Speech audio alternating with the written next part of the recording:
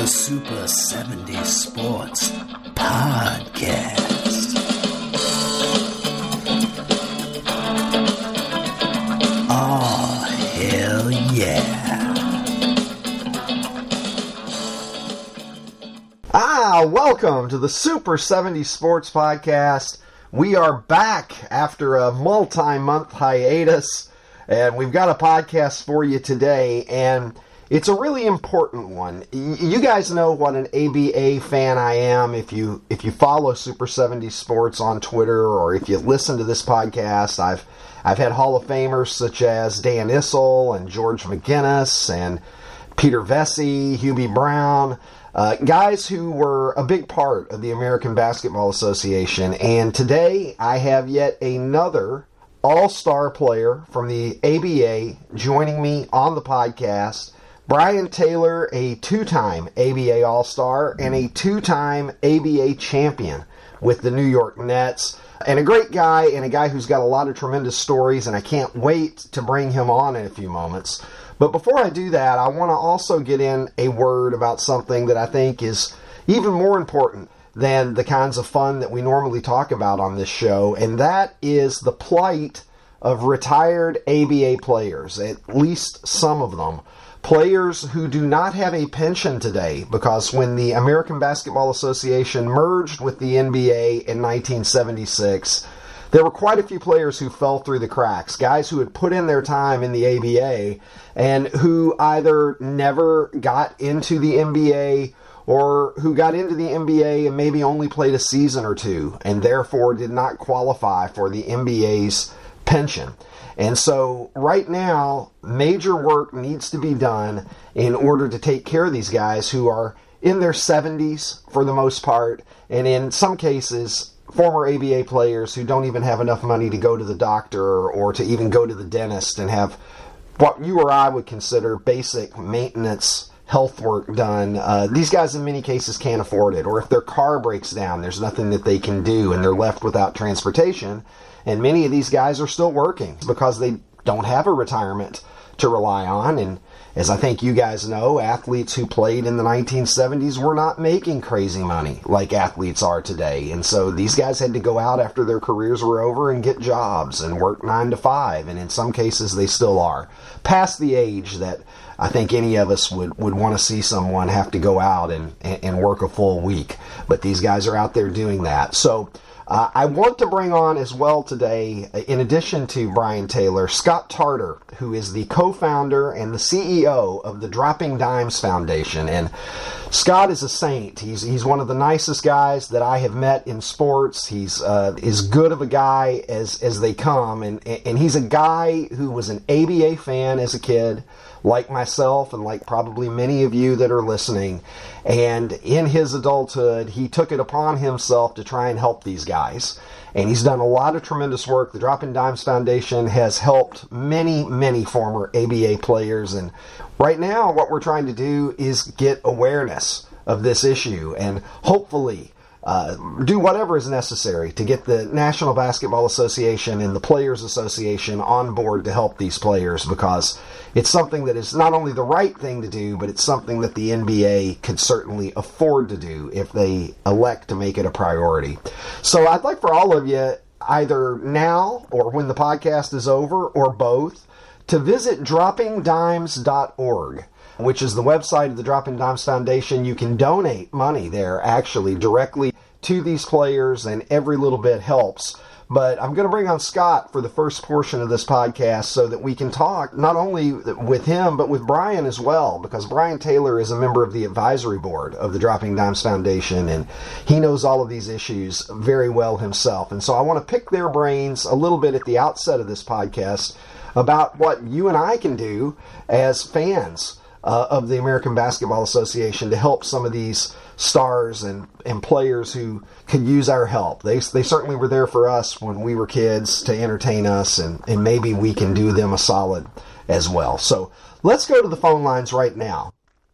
Joining me now on the Super 70 Sports Hotline, the 1973 ABA Rookie of the Year, a two-time All-Star, and of course a key member of the 1974 and 1976 champion New York Nets teams, the BT Express himself, Brian Taylor. Brian, how are you, man? Good afternoon, Ricky. I've been fine. Thank you for having me on the show. Well, it's a pleasure to have you on. I am an ABA fan from way back, so it's always a thrill to have an ABA All-Star on the show. And I've got so many things that I want to ask you about your career, but I know that a really major thing that you have going on right now, and that I know is a big concern for you, and something that you're trying to educate the public about, is the pension issue for ABA players who kind of got lost in the shuffle after the merger. Can you tell me a little bit about what is going on with trying to get some financial justice for these pioneers of the game that really have kind of been forgotten financially by the powers that be? Yes, that's a very sad story as of today, Ricky. I was part of a small group of gentlemen who were negotiating with the four leaders, the four executives of the ABA teams that were merged into the NBA about 2 years ago. And we had three concerns. As a matter of fact, it was stemming from a lawsuit a couple of guys had placed against the NBA, NBA owners who were in the NBA at that time, ABA owners who were in the NBA at that time.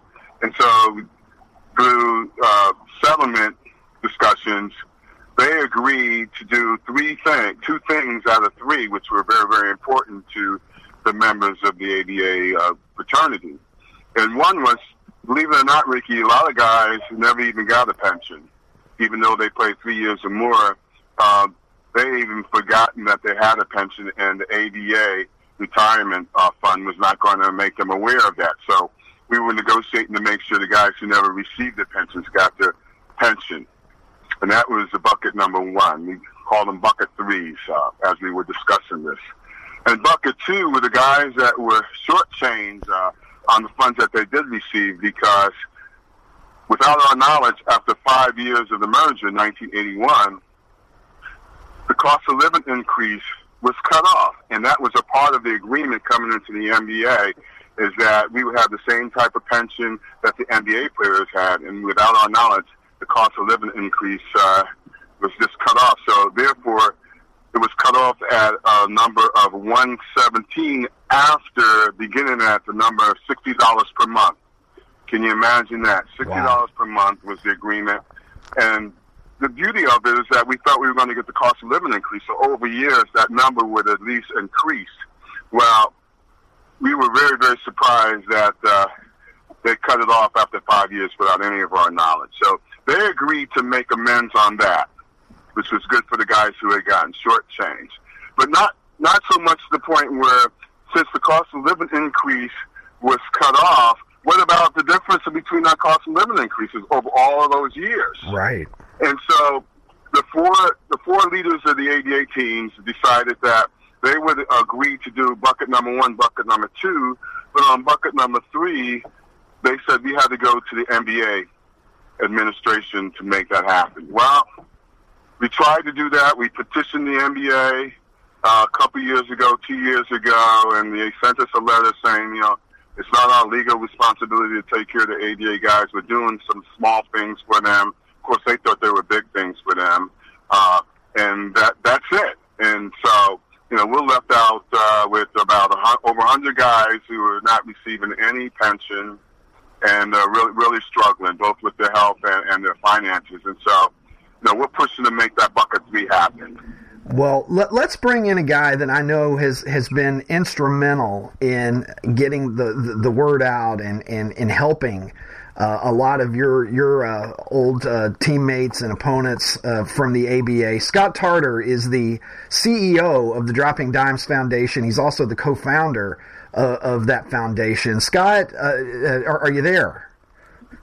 I am. Thank you, Ricky, for having me on the show. Well, Scott, thank you for coming back on. I know that you were on this show about 2 or 3 years ago with Darnell Hillman, I believe.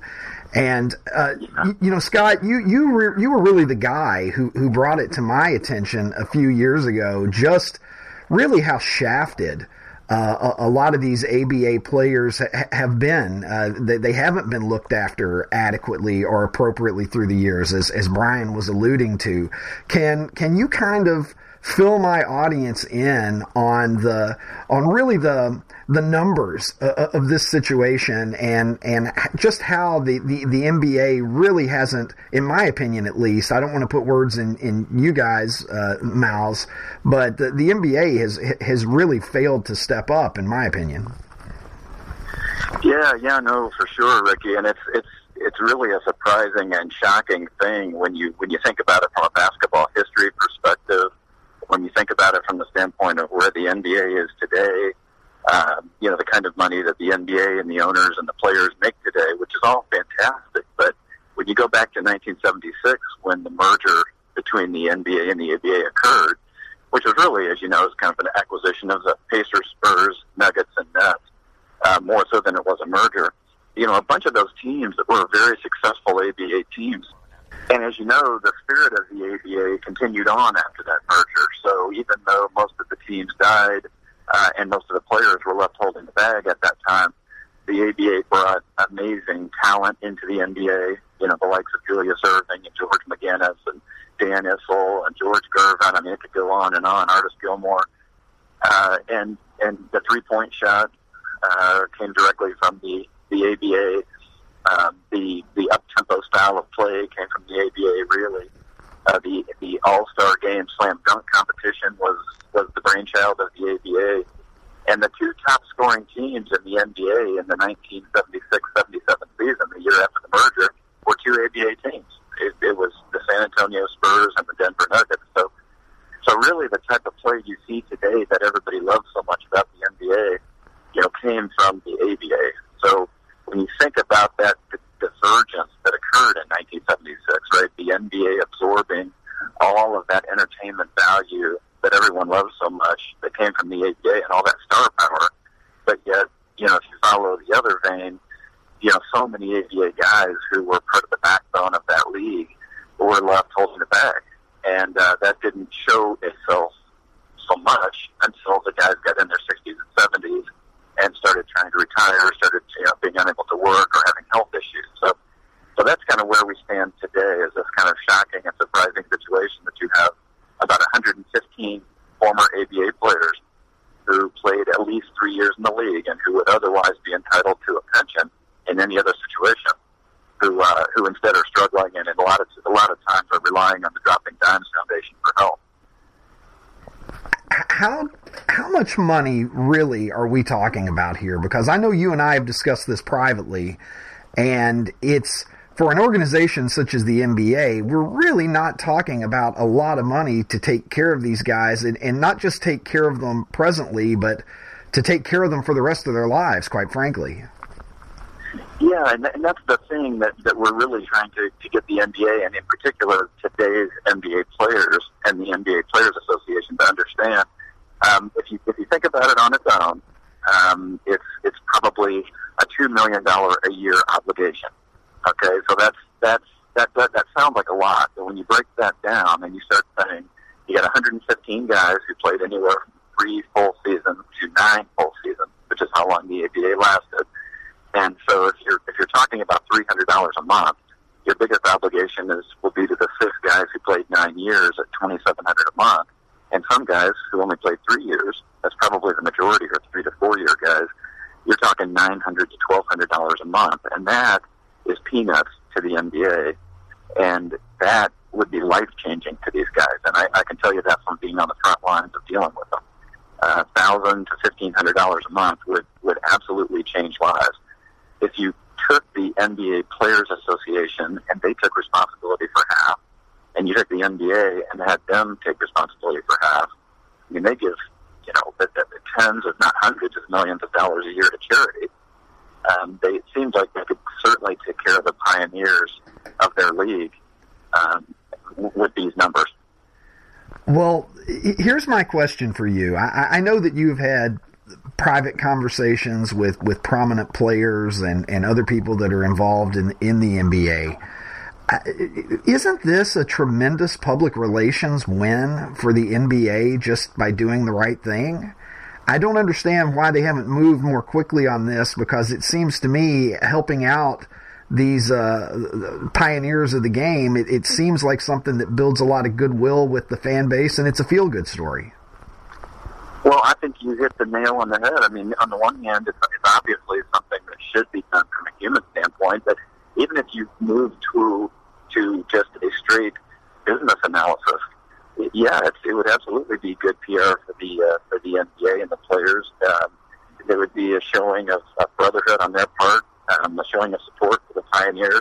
And quite frankly, these guys are all in their late 60s at this point, and with all due respect to Brian, he and I shared a laugh in Los Angeles a few weeks ago about this, a macabre laugh, but you know, it's a 10-year obligation. If you go on standard mortality tables, you know, we're not talking about setting up a pension for guys who are 30 that'll need to be funded for the next 50 years. I mean, these guys are starting out in their late 60s, and based on standard mortality tables, unfortunately, this is not going to be a long-funded project. And even more unfortunately, African American men in America tend to live shorter lifespans than non-African American males, and a lot of these guys happen to be African American. So it would be a great thing for the NBA to step up and do, and it would be a very good feel-good project.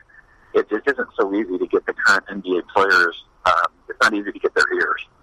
Well, Brian, can you tell me a little bit about kind of the human aspect of this? Because, I mean, these are guys, these are your brothers, guys that you went to war with and against, and I'm sure that there's, you know, it's almost like military veterans in a sense, you know, that you look back at that era and you guys shared an experience together in this league in the 1970s.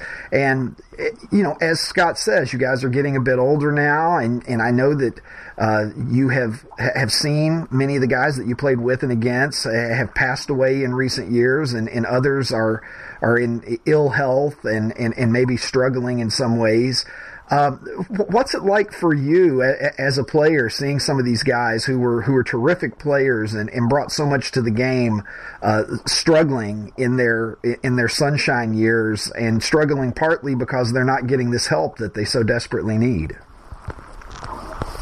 Well, Ricky, it's really painful, and it hits you in the heart to see my comrades struggle as they are, and even more so when you see one of your teammates pass away because they haven't taken care of their health the way they should because of economic reasons. And that's why we're coming together to fight for what is morally correct, because there's just a lot of pain going on with the ABA guys that played in a great league. And I would just say that being with them is always a pleasure. I was spending time with Tim Bassett just last summer, and he's doing camps with me, and we were very, very excited over the fact that he had beat cancer, had gone on a remission, and then a month later he passes away. And that hits you in the heart. A young 66-year-old man passed away at 66. And as Scott said, our life expectancy is in the early 70s. And I hope I can fool those tables, Ricky and Scott. Because some of you 60s, I'll be 68 in June. And so if the time is now to fight for what is right, we don't do it now, then it's probably will never get done. And someone has said that they're waiting for most of the guys to die and then probably settle with a small number of the guys like they did the pre-65 NBA veterans, which is a precedent that has been set. This is like nothing has happened like this before. The pre-65 NBA guys positioned the NBA for over 10 years to make this right for them, to make it right for them. And so the ABA guys deserve the same type of treatment. And insofar as us being fair in our requests and our demands, we haven't even asked for the difference in the cost of living increase over the number of years from the time they cut it off in 81 to where we are now, whereas the NBA was kind enough to give the pre-65 guys a lump sum for those differences. So we're just asking for what they received on a monthly basis, which we think is very fair. Well, guys, I think one of the reasons I struggle with this so much is I look at the total cost that it would probably be to the league, and even less if they were able to split it with the Players Association. But I mean, there are guys in the NBA, as you both well know, that are playing 10, 12, 15 minutes a game off the bench, and their contracts are worth a lot more than the entire cost of doing the right thing and taking care of these players. It's a little bit difficult for me to reconcile that this is a league that has so much money that almost every team has some 6'10" European guy on the bench who's making a ton of coin to average 5 points and 4 rebounds a game, yet we can't take care of these men who really laid the groundwork, as you said, Scott, for the game that the fans love today. Yeah, it's an extremely frustrating thing for me. I mean, Brian spoke to, the most important aspect, which is the player's standpoint, but from the standpoint of a fan who grew up watching, Brian and his teammates, his great teammates on those Nets teams, battling against my favorite team, the Pacers. I mean, those guys are all icons to me, and in fact, Brian looks like he could strap on some sneakers and stay with the guys today. Trust me. Yeah, well, I'm still hurting, though. I got arthritis in a lot of different places, gentlemen. The wear and tear of the game. The wear and tear of the game is not easy. Yeah, that's very true. But, from the standpoint of the fans, Ricky, I mean, it's incredibly frustrating because, I was with Bob Nedelicki, who was a 4-time ABA All-Star, unbelievable, one of the top 30 ABA players in history. And he and I spent a couple of hours at the Conrad Hotel a few months ago trying to track down Chris Paul because he's the executive director of the NBPA. And we ultimately did track him down, and he was gracious enough to take some time to hear Bob, sort of spell the situation out. But from my standpoint as a businessman, it's kind of, and a fan, it's kind of crazy that a guy like Bob Nedelicki has to sit around in a hotel lobby trying to catch a current player. I mean, right? I mean, he's a brother. He is one. So I think we just need the current players to hear this, and to, in particular, the current executive committee members for the NBPA. And if they take this up as a cause, I believe it's going to get done. I think Brian would probably agree. Yes, we just got to stay persistent, and we got to get the message out there because we're taking for granted that all the guys in that position really are aware of our circumstances.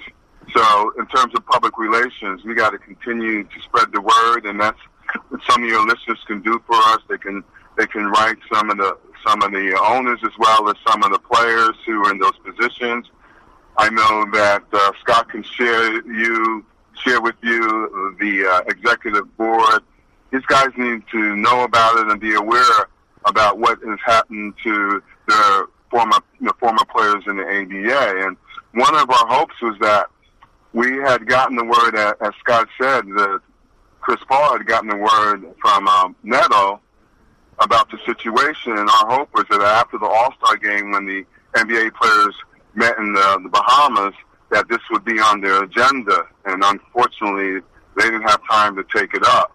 And so we have to continue to get this across to all of the players, especially the players who are in a position to affect change, that this is something that is the morally correct thing to do. And players should take care of players. Well, I think that's very well said, that it is the morally correct thing to do, and that is important to remember, that sometimes doing the right thing is not something that you may be legally obligated to do, but you have a higher obligation. And Scott, I know you got to hop off in a second, but can you tell my audience, if they're as irritated and frustrated about the lack of movement of the NBA and the Players Association on an issue like this, what can just the average ABA fan like myself do in order to help out and be useful in this in this movement? Well, Ricky, I think what they could do is reach out to the players who are on the executive committee of the NBA, the NBPA, and Chris Paul is the current chair of that committee.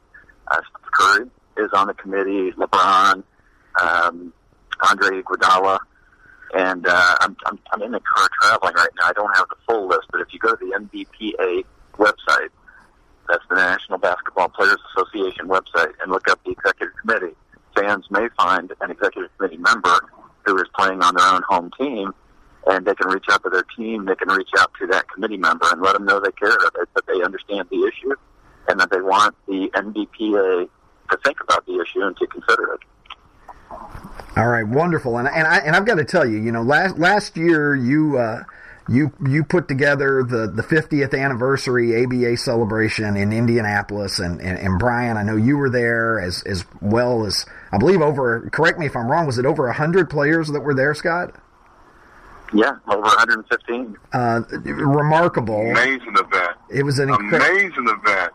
It was. I was honored just to be there, and Scott was very, very gracious to invite myself and my wife down, and it was an honor for me as a fan just to be present in that room. And Brian, I saw yourself and many other guys who were just lighting up, because a lot of these guys you probably hadn't seen them in years and years and years. Yeah. I think. Yes, and what distinguishes our league back then was the fact that Scott knows this. We fought hard against each other. The competition when we were on the court was brutal. But once we got off the court, we were truly a fraternity. And the guys will never forget that. And that's why we're fighting for each other right now. And it takes that unity of purpose to make this happen. And so I just wanted to say that. Well, I don't think that this fight could be in better hands than it is with you gentlemen. And Brian, hang on the line, because I got to ask you some stuff about your career. But Scott, I want to let you get out of here gracefully, because I think you're in an Uber as we speak. I want to thank Scott too. I want to thank Scott for all the hard work he's doing. And you have to understand that Scott is doing this pro bono. And that means tremendous amount to all the guys who need his support, and that is just coming from the heart for Scott and his executive board with the Dropping Dimes Foundation. BT, thank you so much for saying that, man. That's I really appreciate it, and we could not do it without legends like you supporting us and pushing us. So thank you so much for that, and Ricky, thank you so much for having us on the show and for allowing us to get the word out. Okay, you've been a huge supporter of the Dropping Dimes Foundation, and we appreciate it so much. Hey, always, anytime. It's always a pleasure of mine. And I believe here, I don't want you to have to drop names, but I believe you're about ready to have lunch with a former Anaheim amigo, for God's sake. I am, Randy Stoll. Yeah, we were just getting ready to meet up. He was a 6'8" former Washington State University stud, and he is out here in Southern California. We're going to have some lunch and talk first-year ABA when he played for the Amigos. All right, that's outstanding. Well, listen, enjoy your lunch. Thank you for being on the show, and now I'm going to bug Brian with a bunch of my dumb questions about the 70s. Awesome. Thanks again. All right, brother. Guys. All right, thanks, Scott. All right, take care. Bye-bye. See you. All right, Brian. Yeah, Scott Tarter. I have to echo what you said. I mean, one of the genuine stand-up good guys out there, and I know that he's doing it for the right reasons, and yes. And I know, along with yourself, he's got a lot of other really strong allies. But Brian, I gotta go back and ask you about your career, because I mean, my gosh, I'm a fan first and foremost, and I got to tell you, you were one of the first real kind of hardship guys, right? I mean, you came out of Princeton after your junior year at a time when that wasn't really the thing yet, right? It was still a relatively new concept. Yes, I know George McGinnis did it, and Dr. J did it, and I guess being mentioned in those two Hall of Famers is quite an honor. But it was something that happened because of Spencer Haywood fighting the rights, the constitutional right to be able to leave college at the time and sign professionally. So there was a settlement made, and the settlement that was made was that the NBA would institute a hardship rule. If you qualified for hardship, then you could enter into the draft. And my parents were, low-income parents who worked very, very hard from New Jersey. And without my knowledge, the pros were interested in me after my junior year. And I was kind of surprised that I was offered a contract right at the end of my junior year at Princeton, and had a tough decision to make. Well, you played also at a time when freshmen weren't eligible to play varsity ball, right? So you really only had 2 years of varsity play, even though you had just completed your junior year. And another thing that I think is interesting about your career is the fact that you went to an Ivy League school and played for Princeton. How did Princeton get the inside track on Brian Taylor coming out of high school? Believe it or not, I wanted to go to Princeton because I had a great high school counselor who inspired me to achieve more than I was achieving academically. So during the summers, I was fortunate to go to Lawrenceville. Lawrenceville is a prep school close to Princeton, and took 2 enrichment classes. One was reading, improving my reading comprehension, and the other was learning how to write and write critically. And while I was there one summer, my roommate, he wasn't my roommate, but he had a room right next to me. We became really, really good friends, and he was off to Princeton the following year on a football opportunity. And the reason I say opportunity is that they weren't given athletic scholarships. There was granted aid. It was based on need. And so we became really good friends. I had the opportunity to go and see the campus a couple of times, supporting him and watching his football games. I just fell in love with Princeton. And at the same time, my counselor gave me some material to read. And one book that I wound up reading was called The Black Athlete, A Shameful Story by Jack Olson. And after reading that, I was determined to get a great education, because I think the moral of that whole story was that great athletes were going to college but never getting their degrees, and it became a vicious cycle for them. They were never able to make things happen for themselves in life after they left playing a couple years in college. And I didn't want that to happen to me. I wanted I was determined to be something more than an athlete, and I wanted to be known for someone who was going to challenge himself academically. I was trying to rid the jock stereotype that athletes were dumb, and in particular black athletes were dumb. So I was really excited when Coach Carrillo started recruiting me, and when he told me they had accepted me, I was one happy guy.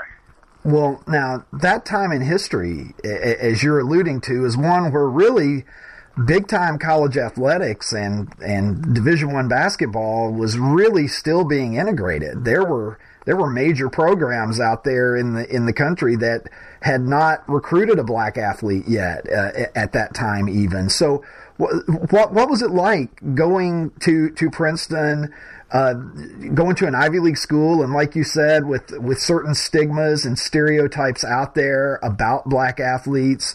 What was that time like for you as a young man, being a successful black student athlete at an institution like Princeton? Well, it was a difficult transition coming from high school to go to Princeton, attend Princeton, because one, the academics were so very, very challenging. So we had hard work to do. When both of my sons went on to get athletic scholarships in the Pac-12. My oldest son, Bryce, went on to get a degree from University of Oregon. And then my younger son, Brendan, went on to get a USC degree after his junior year. And believe it or not, Ricky, they had twos for every course that they had. And that's what the athletic programs are doing these days. Where were those guys at? 30 years, you're right. Tutors, when they told me they had tutors for every course they were taking, I'm like, what? So it was very, very challenging academically for me. And then being the only African American on the team was a challenge as well. But I had great teammates. I had a great brotherhood there. Andy Rimmel, John Berger, guys like that really were just wonderful friends to me. And then, of course, Coach Carrillo was like a father away from home. So even though there were pressures on me to be involved in a lot of the protesting that was going on because of the war and because of the civil rights, I was able to balance that somehow and still be able to achieve academically, but not without a lot of stress. Well, and it just made me stronger. And the fact that I decided to go to a school that was so close to home for me. I grew up in Perth Amboy, New Jersey, which is probably 30 minutes away from Princeton. And half the town would always come down to watch the Princeton game. So I had tremendous support all around. And that really helped me cope with the challenges of being, as they said back in the day, a token on the squad. But it didn't really matter because I was seeking a fantastic education, which I received. Yeah, because you came out early, but you went back and finished your degree later, right? I think that was the smartest thing I did. After 10 years of playing, I tore my Achilles, and the doctor says, "Oh, it's time for you to pick up a tennis racket and go back to school." So I went back to school, and that was a wonderful experience as well because I became really close friends with Craig Robinson. And as you know, his sister is the wonderful Michelle Obama, and I got to get to know them well. And so I was the original class of 73, but graduated in 1984, and the kids got a laugh out of that. And I had a great experience the second time around, Ricky, because I was like the old guru. Everybody would sit around and hear my stories about the NBA, and they just wanted to know what it was like. And it really was a joy going back and finishing my degree in '84. And I think that was the smartest thing to do. And it got my educational career started as well. Well, let me ask you about that 1972 year when you decided to come out early.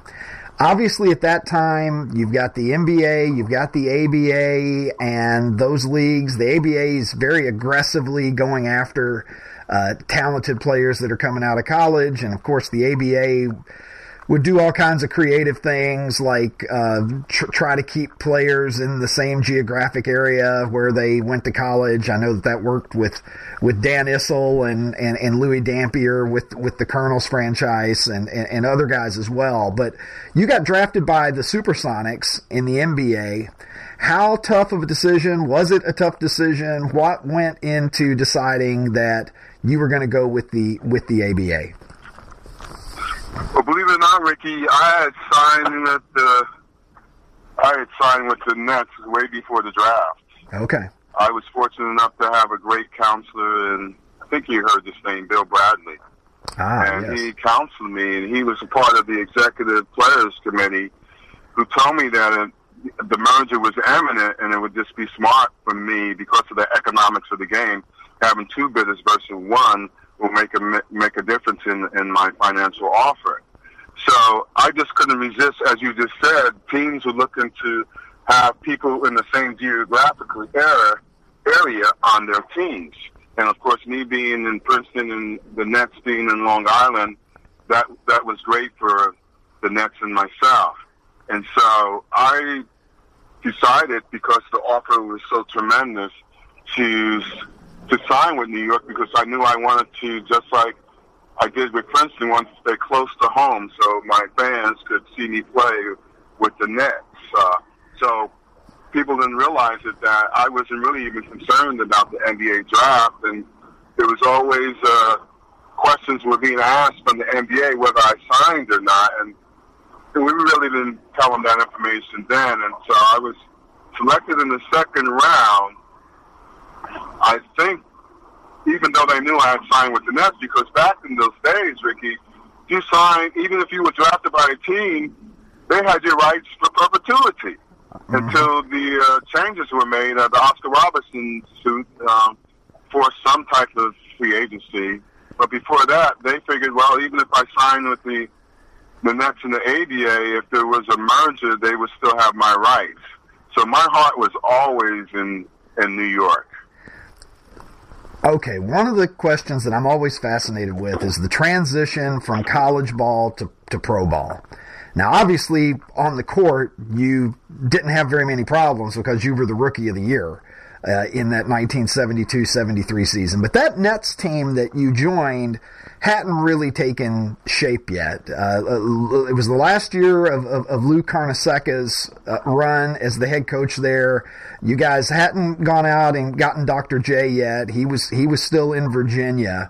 What was it like coming into the ABA that first year? And a couple of questions specifically for you. One, just the sheer number of games where, rather than playing 25, 30 games, whatever you were playing at Princeton, you got this 84-game schedule. And the travel in those days was not always luxurious in the ABA. What was that adjustment like for you off the court as a rookie? It was a tough adjustment coming in. I didn't start. John Roach was the starting guard along with Bill Malchione, two tremendous guards. But I was smart enough to sit there and watch and learn. I was getting a few minutes, but I wasn't one of the key members of that squad my rookie year until John Roach got hurt. But because I was smart enough to work hard, stay in great shape, and to watch everything they were doing, that when I was called on to become a starter, I was ready to always run. The challenge was the fatigue factor. Like you said, you play 25, 27 games in college. All of a sudden, you're playing 84 games. And the difference today than back in the day is that we play 5 games a week sometimes. Sometimes, instead of playing back-to-back, we were playing back-to-back-to-back 3 nights in a row. Yeah. And that was just tough on the body. And so you had to take care of yourself off the court. You had to get your rest and run in the streets, not too much partying. And I was able to adjust because, as the guys called me, I was a nerd. I was in the hotel room reading while everybody was out partying. So, my wife doesn't believe that, though. That's your story, and you're sticking to it. So, what was the travel like? I mean, were you guys flying like regional airlines into some of these places, going into Virginia and things like that? Because I remember at the 50th anniversary thing, with Spencer Haywood and Dr. J and those guys were up there talking, and they were telling I think it was Spencer Haywood he was telling some stories about flights, like a couple, one in particular, I think, where he was like, they weren't sure if they were going to make it, flying in or out of Denver, one or the other. I mean, do you have any ABA travel horror stories? Well, I have a horror story. I hate to think about it, but the tough part of it was that you would travel from New York and you'll be going down to Memphis and you have to make 3 stops. And we weren't in first class. We were in coach. We had to fight hard to become, you get 7-footers sitting in coach, and how is that possible? Then you'd have to get there and play, but that to me was a hard where we go to Virginia and you still had to make 2 stops to get to Virginia. I mean, what the heck is going on here? And so I think a few times they decided to charter a plane. And, of course, this was in the state-of-the-art type of charter plane. One of the engines blew. Oh, man. The sucker was smoking. Oh. Of course, we were afraid. All the guys were afraid. So I remember that trip, and I thought it was the end. Somehow, some way, we were able to stop shorter than our destination, and we made that one, and then we went on to a commercial flight. But that was some of the wow. funny memories now that you have the ABA. But at the time, of course, that was you were fearing for your life. Yeah, I'll guess. I mean, if maybe you just had to rely on the fact that surely God wouldn't kill Julius Erving, you know. Thank God for the doc.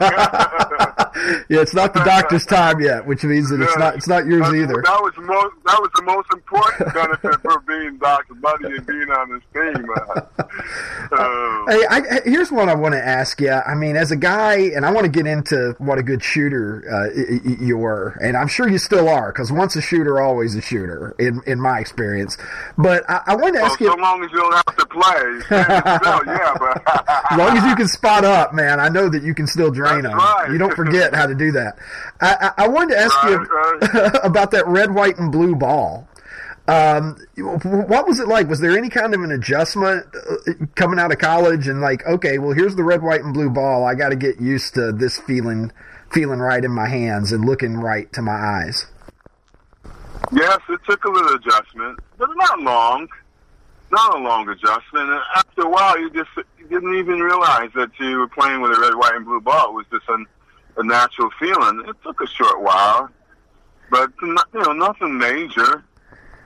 I think really nothing major. I think it may have been Issel. I had Dan Issel on the podcast a while back, and I think he told me that he actually learned to like it because the spin of the ball. You know, he could tell things about his release from watching the spin, and it was easier to see. Yeah. You know. Yeah. Well, let's talk about how those great teams, the championship teams that you were a part of in 74 and 76. You guys went out and got Julius before that 74 season, and I was listening to an interview that you did recently somewhere else where you were telling the interviewer that you actually thought that if the team acquired Dr. J, you would probably be in the deal going back to Virginia. And you were quite pleased. I was nervous. Yeah. Take me back to when those rumors were out there that you guys were going to acquire Erving and your thoughts that you might be a part of the package that brought him to New York. Yes, I was really nervous when I started hearing rumors that the Nets were going to acquire Julius. I'm like, oh my God! Looking at the team, we figured we'd have to give up a lot, and I'm coming off the Rookie of the Year award, and I'm saying, whoops! I guess I might be going to Virginia. So I was biting my nails the whole time that the discussions were happening, and then when I realized that. When the trade was made, I'm like, I'm still here. I was one happy guy. I was like, oh my God, I got a chance to play with the doctor. But yeah, I was nervous about that, Ricky. That's a truism. Well, take me back to that 74 season because, I was looking at that roster today, and you guys were loaded. You've got Erving and Larry Keenan and Billy Paltz and yourself and John Williamson, and you've got Mike Gale coming off the bench and Wendell Ladner and guys like that. Yeah. What was it like playing with that team, and how would you stack that team up? Because people always ask the question, how good were the best ABA teams compared to the best NBA teams? Where would you put you guys if we took that 74 team, and the 76 team was good too, but I'm just looking at the 74 roster right now. If you put that 74 team, if you put them up against, I think the Celtics won the championship that year in the NBA, if I'm not mistaken. You think you guys could have taken the Celtics in a series? Oh yeah, I think so because it was such a tough matchup. You got the prolific scoring and Super John Williamson. You got Larry Keenan on one wing, Dr. J on the other wing. And guess who played the second longest out of all of us? The Whopper. I think the Whopper, Billy Paltz, might have playing 17, 18 years. Yeah, long career. Great player. Underrated. But he was a phenomenal center. He could score, he could rebound. And so he was perfect for us. So the toughest part of that squad is everyone really accepting their roles because there's only one basketball. And so we knew who our go-to guy was. Our go-to guy was Dr. J, and he was going to create everything for us because there were going to be a lot of double teams happening. I know for me, it was great playing with him because they figured that, hey, rather than letting Doc do his thing, let's leave Brian and double Doc with my guy. Well, they learned that they couldn't do that because all I would do is spot up and shoot the three. And Doc was unselfish enough to do that. But the other thing is that anytime we missed a shot, you had the fantastic offensive rebounding by Larry Keenan. And so you always had Larry and Whopper on the boards, Doc doing his thing, having the freedom to do it. And then you have Super John who's like, give me the ball because he's unstoppable. And then you had role players like Wendell and Mike Yell coming off the bench, and you lost very little there. I mean, Mike Yell was a tremendous defensive player, and he was a capable mid-range jump shooter. So they had to play him honest. That was an unbelievable team because we all accepted the role in 1974. Now, what happened was 1975, guys forgot what got us there. We had a tremendous year. Kentucky was phenomenal that year. I remember playing them in the playoff game. I think we pretty much had the same record. We went down to Kentucky, and we lost to Kentucky, and we wound up playing the Spirits of St. Louis, and we beat them 11 straight times that year. But unfortunately, in the playoffs, guys decided that it was about Me Too ball. Everybody wanted the ball, and they forgot who was our go-to guy and who should have been our go-to guy, and got a little bit selfish, and we just went down. We went down. That's why there were so many trades made the following year, and we were concerned as to whether we still could win a championship in 75, 76, but we were able to do that because the guys coming in knew their roles and willing to play their roles, and we became a great team as well in 1975, 76. Well, I hope that makes a lot of sense. It does. Well, that upset that you're talking about, the losing to the Spirits in 75, and the Spirits are, I mean, my gosh, I mean, what a group they were, right? And Marvin Barnes is one of the guys that I think, unless you really know a lot about the ABA, a lot of modern fans may not know who Bad News Barnes was. But I mean, he was an incredible talent, and I know in that series he was playing tremendous ball. Yeah, he was dominant, but more than anything, they did what we did the year before. They played together as a team. And they had some savvy veterans that really helped them come together. Freddie Lewis, his numbers should be hanging up in the Pacers, stadium, because he was a tremendous quarterback, tremendous player, and he was really the leader of that squad. But everybody played their role. Gus Gerard was good coming off the bench. I mean, you name it. They all came together at the right time in the season that year, and we were pretty much swept. We won the first game, and then we lost 4 in a row. That was really a mind blower for us. Yeah, it taught us a lesson. Right. I mean, it really taught us a lesson. You guys had to be stunned because, like you said, you guys had just beaten up on that team all season, and. And the ABA was a league that didn't have a lot of teams, so you saw these teams a lot during the regular season, as opposed to the way the NBA is today. If a team's not in your conference, you play them home and home, and that's it.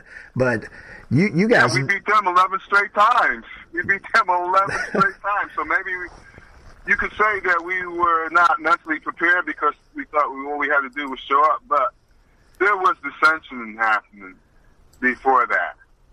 And that's because everybody wanted, not to say everybody, but people forgot that it took teamwork both offensively as well as defensively, and we fell apart.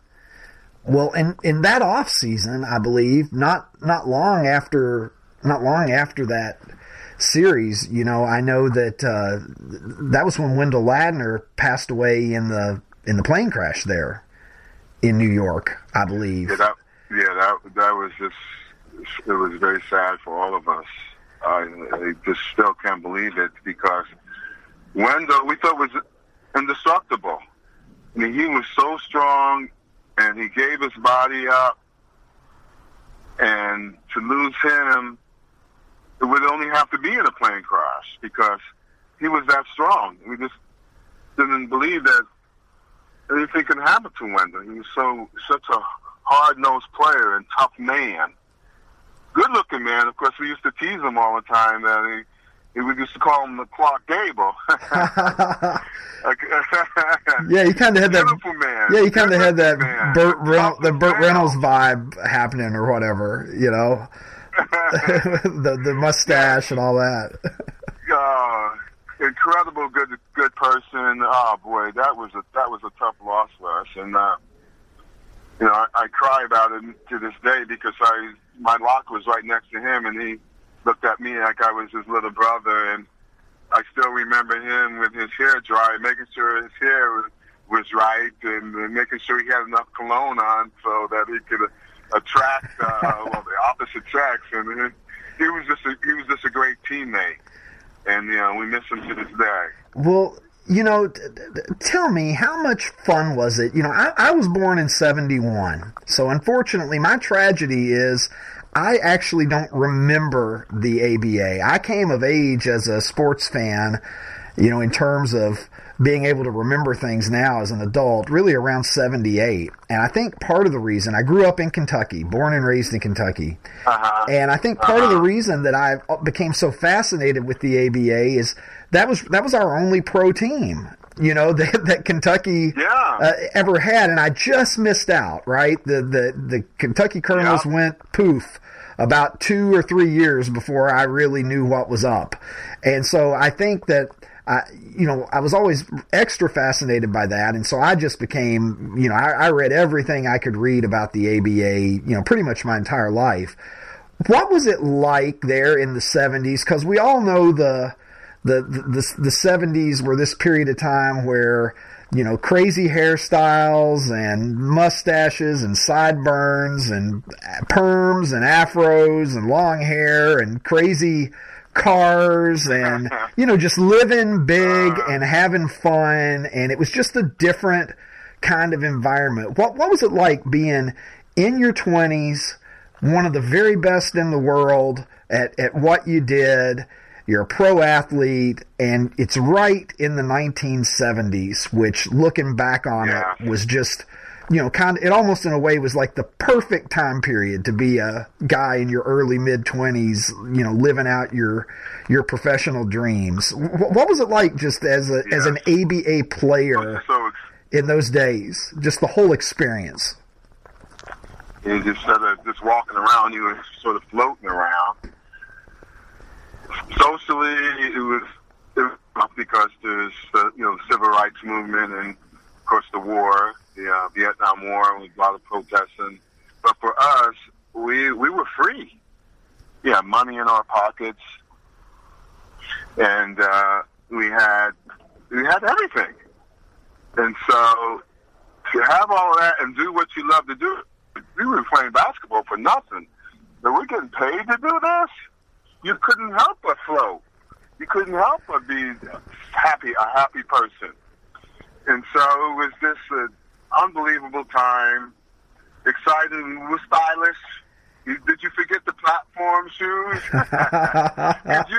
Could you imagine, Ricky?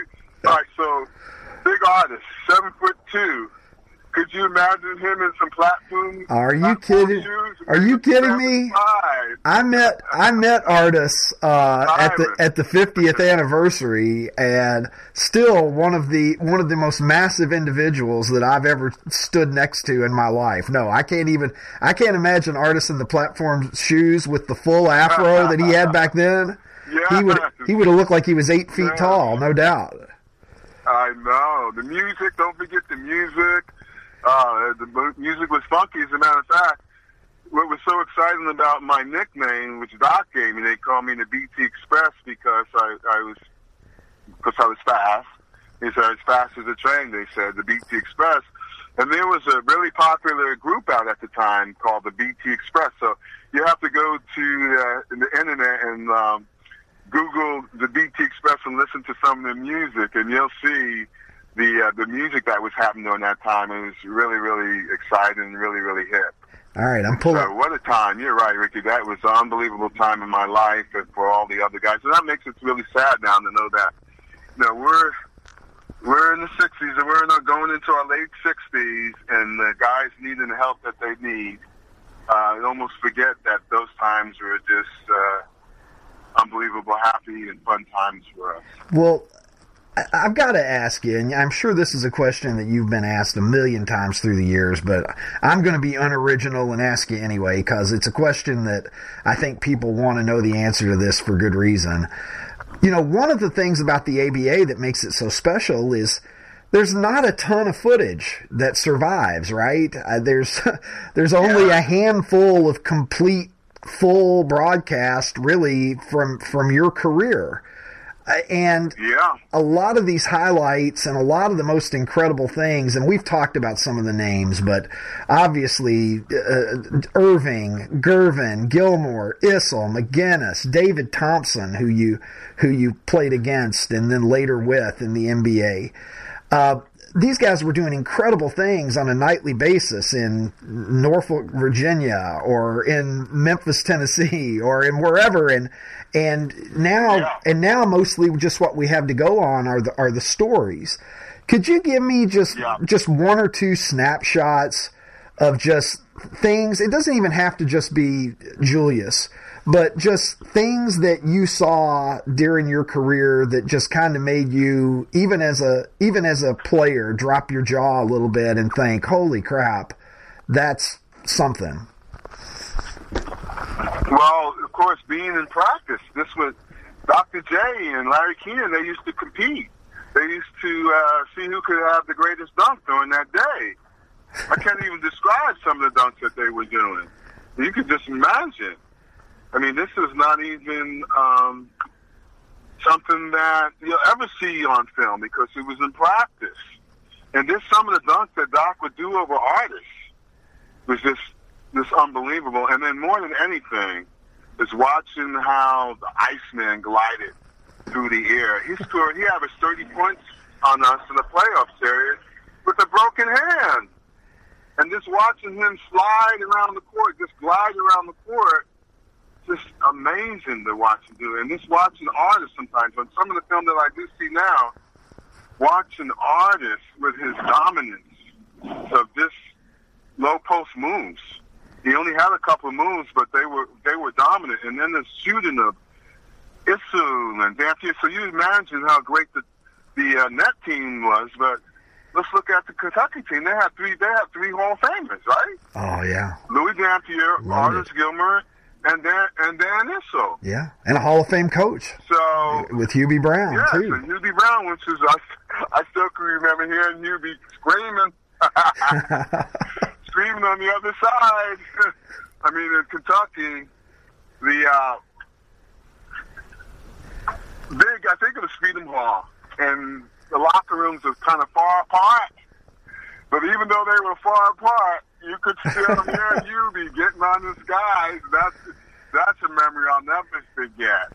Playing in Kentucky and hearing Hubie on their tail. I mean, those are the type of things that you really remember. Well, let's talk about that a little bit because we're getting up to the merger, and of course you guys came back and rebounded, learned, configured things, and came back from that disappointment in '75 and won your second title in '76, and of course you beat the Nuggets in the championship series, and those were the last ABA games ever played. But you're talking about how good those Colonels teams were, and I'm just looking at the teams that you guys beat in '76, like you're talking about. You went 7 games with the Spurs and Gervin, and then you beat the Nuggets in 6 games, and the Nuggets had the best record in the league, I believe, in '76, and then the Nuggets went on and won their division in the NBA in '77 and won 50 games, and the Spurs made the playoffs. Wow. How frustrating was it for you to see? I mean, you know that this merger is coming on, and the writing's on the wall. You guys are down to 7 franchises by the end of the season. A couple of teams. Well, I know the Baltimore team went belly up before they even got out of the preseason, and then the San Diego Sales were gone, and I think Utah folded. So anyway, you're down to 7 teams at this point, and it's just kind of run its course. It is what it is. But how frustrating was it to see that Nets team, even though the Nets got picked up in the merger, the team just got disintegrated there? How disappointing was it that you weren't able to take that squad into the NBA and, face down against their best? Unfortunately, you got gutted there. Yeah, very disappointing. Yeah, very disappointing to me because I knew that my contract expired. And so I knew because of the financial situation of Roy Ball and the Nets that even if they would have stayed together, I mean, even if Roy Bowden sell the team, that I probably wouldn't have been a part of that because they were dealing with some financial issues, and I was being recruited by some NBA teams and being offered some nice big numbers. And so I was really, really frustrated over just the circumstances of having such a tremendous career with the Nets, knowing that it was coming to an end. So I was really, really upset about the circumstances of how everything unfolded. And then, of course, watching them trade Julius to Philly was just a mind blower for me as well. So it was a tough time. It was a tough time not knowing where I was going to be, knowing I wouldn't be in that, knowing that we had a tremendous team that we could compete with any NBA team. As a matter of fact, during the preseason that year, we were beating all the NBA teams, and we would have been a great team in the NBA. So it was very, very disappointing, and just another educational opportunity for me as well to know that the game is business. It's a business. And so it was an awakening for me as well to know that despite all that we had contributed to the ABA and to Roy Bowe and the Nets, that the business side of it was going to take precedent. And so that's how I view that. So what was that adjustment like? You're in the NBA. You wind up with the Kansas City Kings for that merger season. You had a strong season on the court. You averaged 17 a game. You shot over 50% from the field. 4.4 assists per game, 2.8 steals. Your numbers were certainly there. What was the style like? You're coming out of kind of that wide open ABA game, and now you're moving into a league where all but 4 of the teams are playing the NBA game of the 70s. What kind of differences did you notice in terms of the on-court product as you went into the NBA? I was thinking how slow the game was.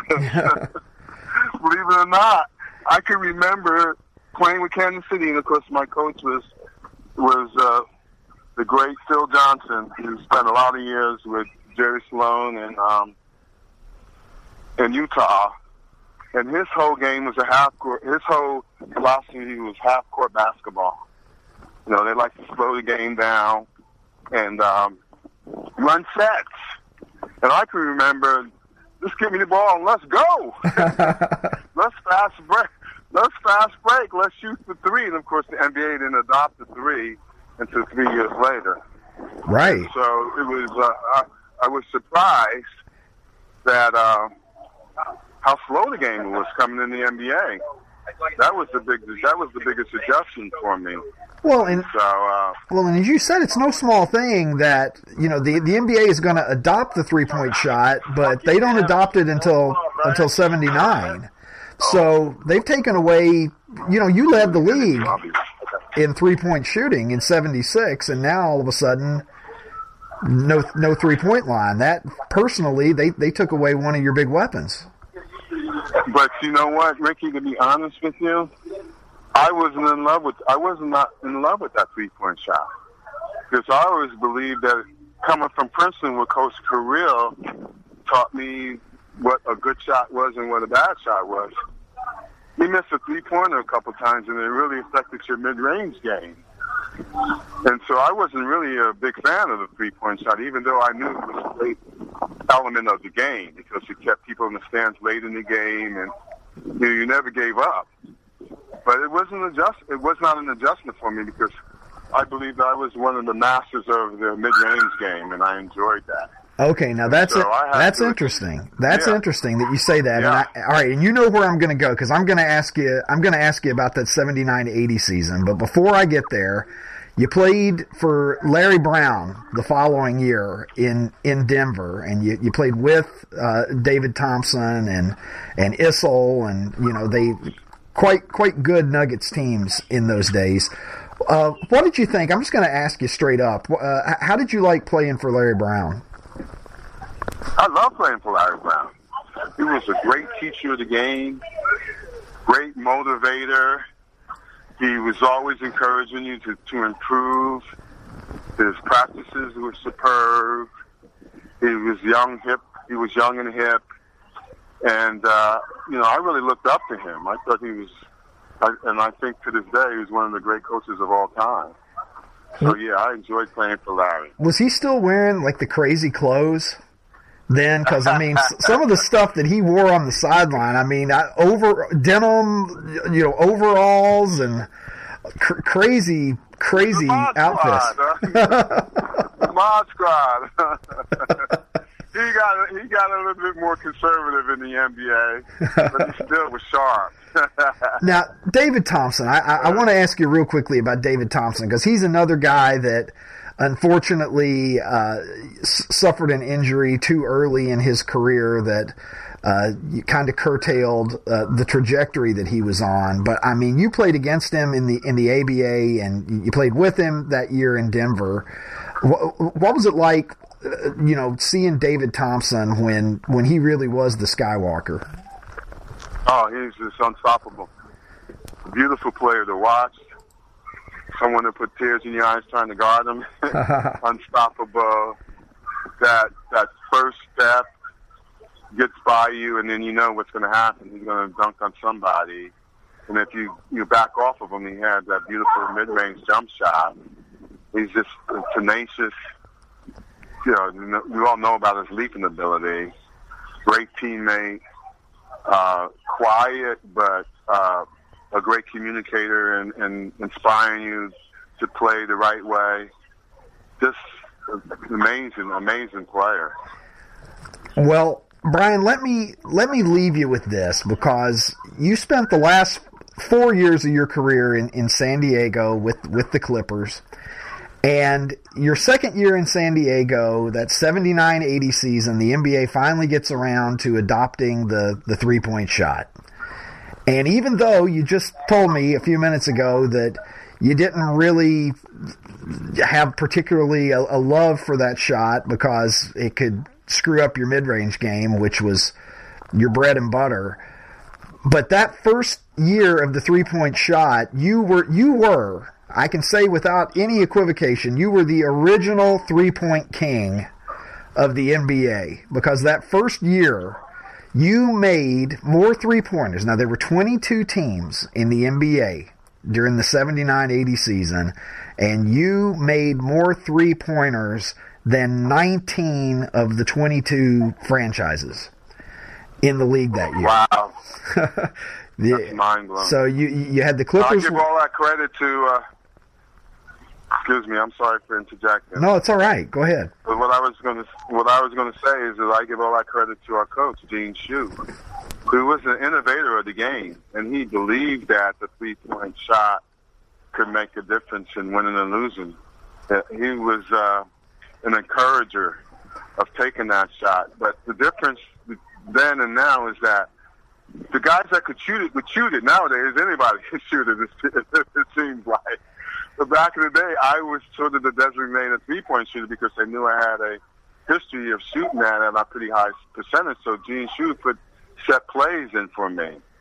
So I was able to go downtown several different times coming off the fast break, and then we also had another play where I dump it into the big guy, and my guy would always turn his head. I go the opposite of where he turned his head, and I had unselfish center and Swin Nader and Bill Walton when Bill was healthy that would just spot me up, and I'd catch it and shoot it. But the freedom to shoot that shot back in the day was unusual because everyone thought it was such a bad shot. So I was lucky that I had a coach who believed in it. Now, the year Gene Shue left, Paul Silas came, and he didn't believe in it as much as Gene Shue. So I didn't shoot as many. I still was one of the leaders in the league. I think I might have been a little bit more proficient that year. I think my percentage was higher, but I didn't shoot as many. Yeah, so you led the league in percentage that year. Yeah. So that was the difference. I didn't shoot as many, but I was more selective in the ones I shot, and my percentage went up. So I give the credit to Gene Shue, who now people know me as a three-point shooter, even though I thought that I was one of the guys that played both ends of the court and knew how to play the game the right way because I had great coaches in Larry Brown and, of course, the Hall of Fame coach Pete Carrill and Lou Carnesecca in my rookie year. I had such great coaches that I wanted to be known as a guy that knew how to play the game, period, not just a three-point shooter, the gunner who shot a lot and made a high percentage. But I'll take that. well, you didn't shoot that many. I mean, you look at today's standards. You were 90 for 239 that year.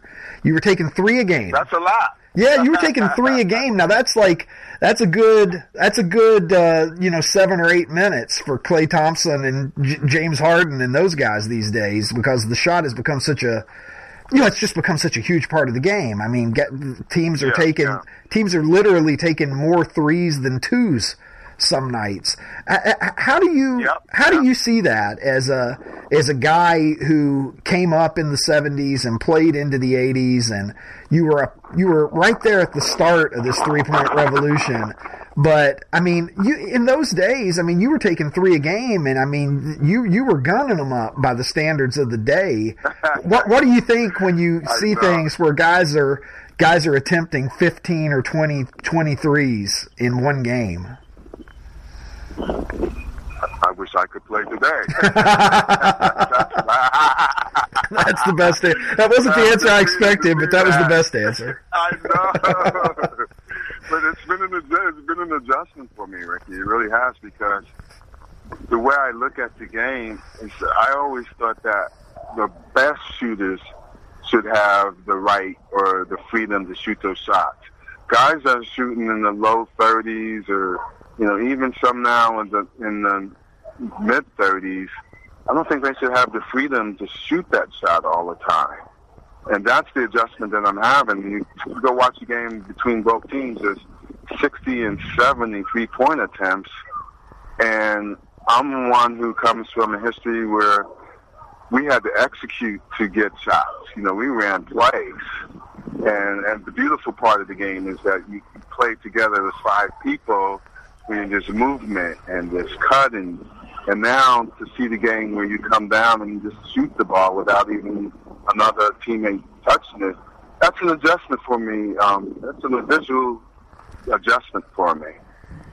But I wish I could play today and have that freedom to do that. All right, I got one question for you here that I jotted down, and I'm gonna hate myself if I don't ask you this. So, what was the worst building that you played in the ABA? Because I know that some of those buildings were old and not the greatest. Worst building. What was the worst building in the ABA? We used to play in San Diego, and we used to play in this, seemed like an auditorium that was like my middle school auditorium. I don't even remember the name of it, but it was like an auditorium that maybe 1,000 people could attend, if that many. That was the worst building. I have to look that up and find out what was the name of that building. I'll get that back to you if you don't find it beforehand. Okay, yeah, because I'm going to have to look into that. That's the one. Oh, my goodness. And we used to stay in the Grand Hotel where the rooms were, very, very small, and then you go play in the gym that is smaller than your middle school gym. That was quite an experience. I appreciate your time, and I had a lot of fun today with you, and spread the word about our fight for my Commonwealth's ABA pensions, and we'll stay in touch. Absolutely. You know it, man. Thank you so much, Brian. I appreciate having you on the show. All right. Take care. All right, you too. All right. Bye-bye. Buddy.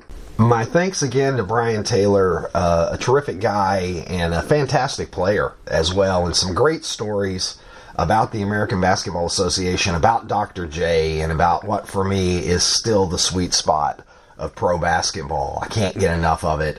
Brian tells me also, by the way, that the worst venue in the ABA, the one that he couldn't think of the name of in San Diego, was Golden Hall in San Diego, that made its mark with Brian for being especially bad in a league that, quite frankly, had a lot of bad venues.